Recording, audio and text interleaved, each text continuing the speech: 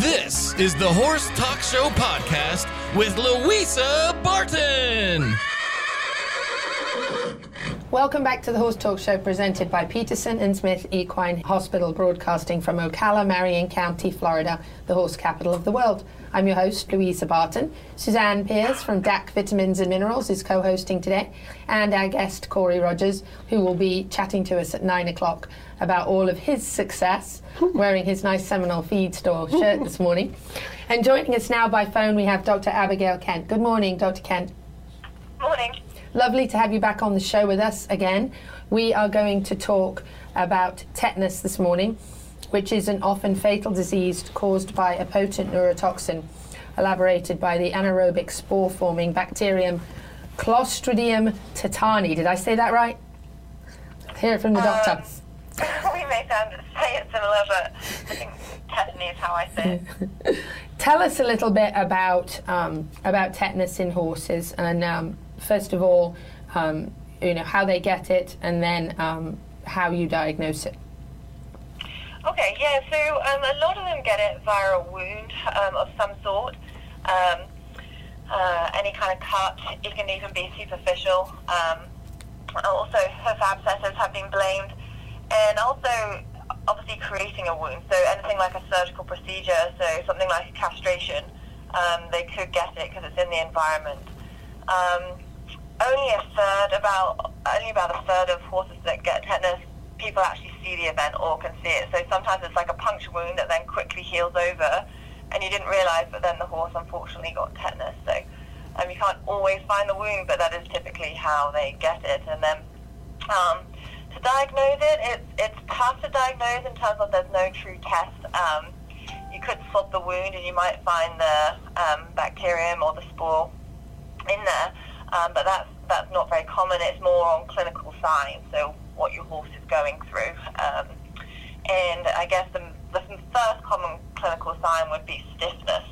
They get really stiff, and then as it progresses, their third eyelid starts to prolapse and move across their eye. And then their jaw muscles can get really tight. So those are some pretty clear symptoms that you know where to begin with some kind of treatment. What is the first step? Obviously, if you're concerned, the first thing to do is call your vet, but what would be the next step for you once you're fairly sure that a horse has tetanus? So if the wound is there, you can debride it, so kind of clean it up, just to try and take away any possible cause or bacteria or toxins left in the wound. So I'd clean that wound up really well, debride it, get it to a fresh, healthy tissue bed. And then antibiotics, Clostridium can respond to penicillin, so I would typically give a penicillin IV just because obviously their muscles are super sore already, so adding an IM penicillin may make it a little bit sorer, but so we would typically go with IV penicillin and maybe metronidazole also, so just 2 antibiotics there. But something that can also be pretty important is the tetanus antitoxin. They need a lot of it, and a fair amount of it, which makes it pretty expensive to initially treat for. Once the toxin is in the system and it's already bound to the nerves, you just have to wait for the symptoms to go away, but there'll still be some in the bloodstream that you can soak up with the antitoxin. So it won't totally reverse the effects that the horse already has, but it will hopefully prevent more effects coming into light, kind of thing. So the tetanus antitoxin, typically given IV, is definitely what they would initially get. Wow. So now talk a little bit about vaccinating and how effective that is and how often you recommend doing that. Yeah, so it's pretty effective. There is some studies out there where, yes, some horses that have been vaccinated get it, but they get a very mild disease of it if they get it. But I guess one of the studies of 170 horses, I think, only 4 got it, and 4 got it that were vaccinated out of those 170, the rest weren't. So it definitely is definitely worth vaccinating yes. for.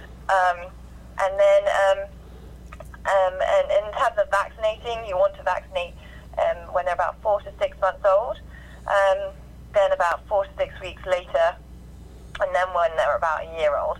And then after that, booster yearly vaccination is when they should get it. If they have a wound or they're going to have a surgical procedure, you want to kind of make sure they've been vaccinated within the last 6 months. So if they haven't been vaccinated in those last 6 months, then your veterinarian can top them up at the time. And then also if they're in foal, about 4 to 8 weeks prior to foaling, you want to vaccinate the mare.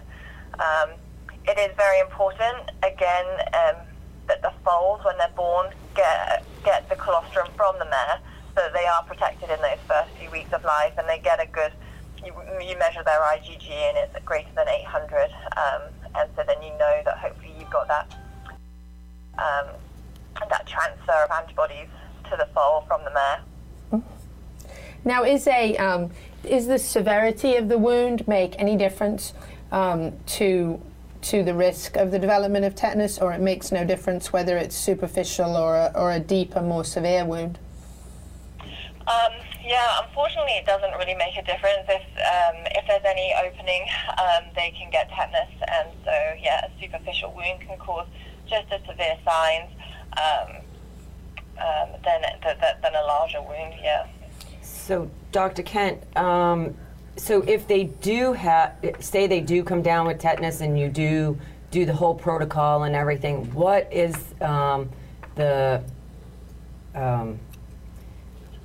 the repercussions afterwards? Are they more susceptible? Are they going to be able to go back to doing their whatever they were doing? Recovery. Yeah. What is their recovery period, and are they going to be able to go back to being like a competition horse again? Say it was right, all the stiffness and all that kind of thing. I mean, does everything kind of return to normal? Yeah, so they can definitely return. It's interesting. Only a third that gets sent to a clinic will live, so it is pretty, in terms of the survival, it's pretty low. Wow. So that's why It makes you want to absolutely stick to your vaccines. Yeah. And then once they get to about 7 days, like post treatment, they will definitely still have clinical signs, but you hope by that stage they're over the worst of it, and you hope that they will survive. And then in terms of returning to competition, it can take a while. We had a case at a clinic that did survive and has done rather well, but still, several months on has a bit of a stiff neck. I don't think, I know it's there. I saw the horse's stiff neck when it was at the clinic, and, but it's not severe enough to cause them not to be able to compete at this stage, but you just know that that's still working. So they should come back to normal, completely, but it can take some time. In the future, in terms of will they get it again, they could still get it again, so then you still need to keep vaccinating. So keep vaccinating post a problem, but and they should return to competition. It is an expensive condition to treat, but if they survive, they shouldn't be too affected. Now, with the one that you were talking about that still has the stiff neck, I mean, how eventually do you foresee that going away altogether, or is that something it might possibly always have? I think it should go away, and the client's really great with the horse and is working on massaging and things just to loosen it up, and they're seeing improvements, so it should go away. That's good.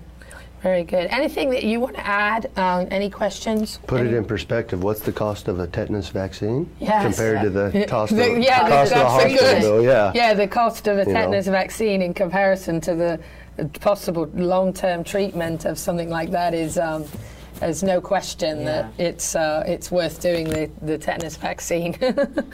Absolutely, no question.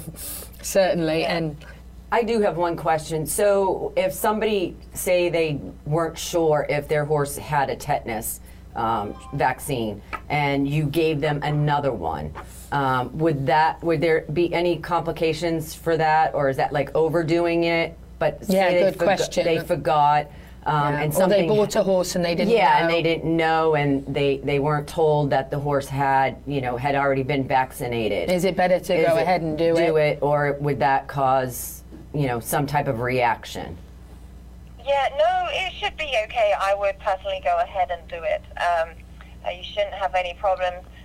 Obviously, just any vaccination can cause them perhaps to become a bit sluggish or have a stiff neck just for a few days afterwards. But tetanus actually is pretty safe in that respect. Like you don't normally get any problems afterwards. And then, if you over-vaccinate, the horse would still be fine. Okay. That's good to know. Yeah. So it's much better to just do it. Do it. If you have any doubts about when you did it. When with a human, if you go to the doctors and they ask you the same thing, when was your last tetanus shot? I don't know. I have no idea when mine was. They're going to now give my it to horses, you. on the other hand, no question. Me? Probably 20 years. That's not good. I know, for a long time. It's terrible. I don't practice what I preach, but my horses are always vaccinated. They also get fed before everybody else too. Sad but true. Dr. Kent, thank you so much for joining us again today, and I'm going to try to talk Peterson and Smith into having you record their radio commercials from now on. Because we love listening to you talk. They're ganging up on us. I know, getting a fill of the Brits this morning. Where in England are you from, Dr. Kent? Just near London. Oh, okay. And how long have you been here? I've been in Ocala for about 3.5 years. Oh, lovely. Well, welcome. It's, of all the places in Florida, it's the most like England as far as the countryside and all of that. So, except for the sunshine. Not the sunshine, no, that's right. Not the sunshine, no. We don't have this sort of weather in England at all, do we, Dr. Kent? No. Thank you very much. I hope you have a wonderful weekend, and thank you so much for joining us on the Horse Talk Show today. No worries. Hi guys, this is Louisa Barton. I really hope you've enjoyed this edition of the Horse Talk Show podcast. Connect with us on Facebook, Twitter and YouTube and let me know what you thought. Now please go out there and share the podcast.